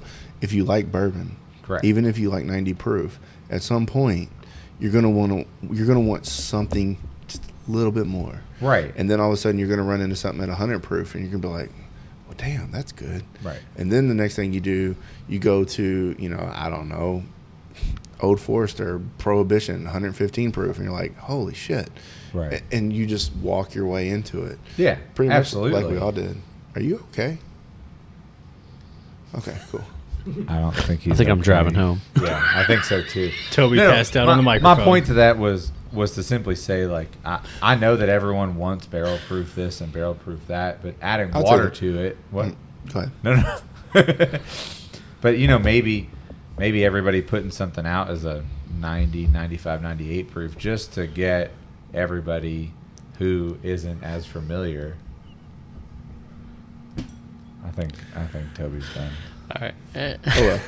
It's I all think right. I think we better at least end the podcast, and we can stay here and talk all day and We'll have, finish a, that have a later. little more bourbon. But Yeah. I think we've. Are you guys going to edit this down to a half hour? No, we'll edit it down to at least 5 minutes ago. to, Yeah, 5 5 minutes minutes ago when Toby starts giggling the giggles over here. Oh my God. So good deal. So hey, Robert, if they want to reach you and they want to reach Down Home Distillery, where do they do that? You can reach out to the webpage. It's downhomebourbon.com. Or you could reach out to my Facebook page, also Down Home Bourbon. That's all you got to do, search it. You can PM me, any of that stuff. I do reach back out to people myself. I don't have people that do it. I do it. Instagram, Twitter, anything like that? There is, but I don't know it. I'm not an Instagram or Twitter guy. I think it's like downhome_bourbon. Legitimately, I don't know. I get it, man. It's okay. It's all right. Listen, I had a guy that helped me. His name was Jonathan Owen, and he was trying to help me with that kind of stuff. And then he got busy with some other stuff, and it just kind of went to the wayside. I'm not big into that. yeah, I'm not huge into Twitter or Instagram either. I try to do it, but you can't actually reach Bourbon Barrel Talk on Instagram or Twitter. You can also find us on Facebook. You can also email us at bourbonbarreltalk@gmail.com. And this is Scott, Toby, unfortunately, Matt, Toby- Andrew, and Robert signing off on Toby's Bourbon not Barrel really Talk. here anymore. Cheers, y'all. Cheers. Cheers. Holy shit, Toby's over here got the fucking giggles.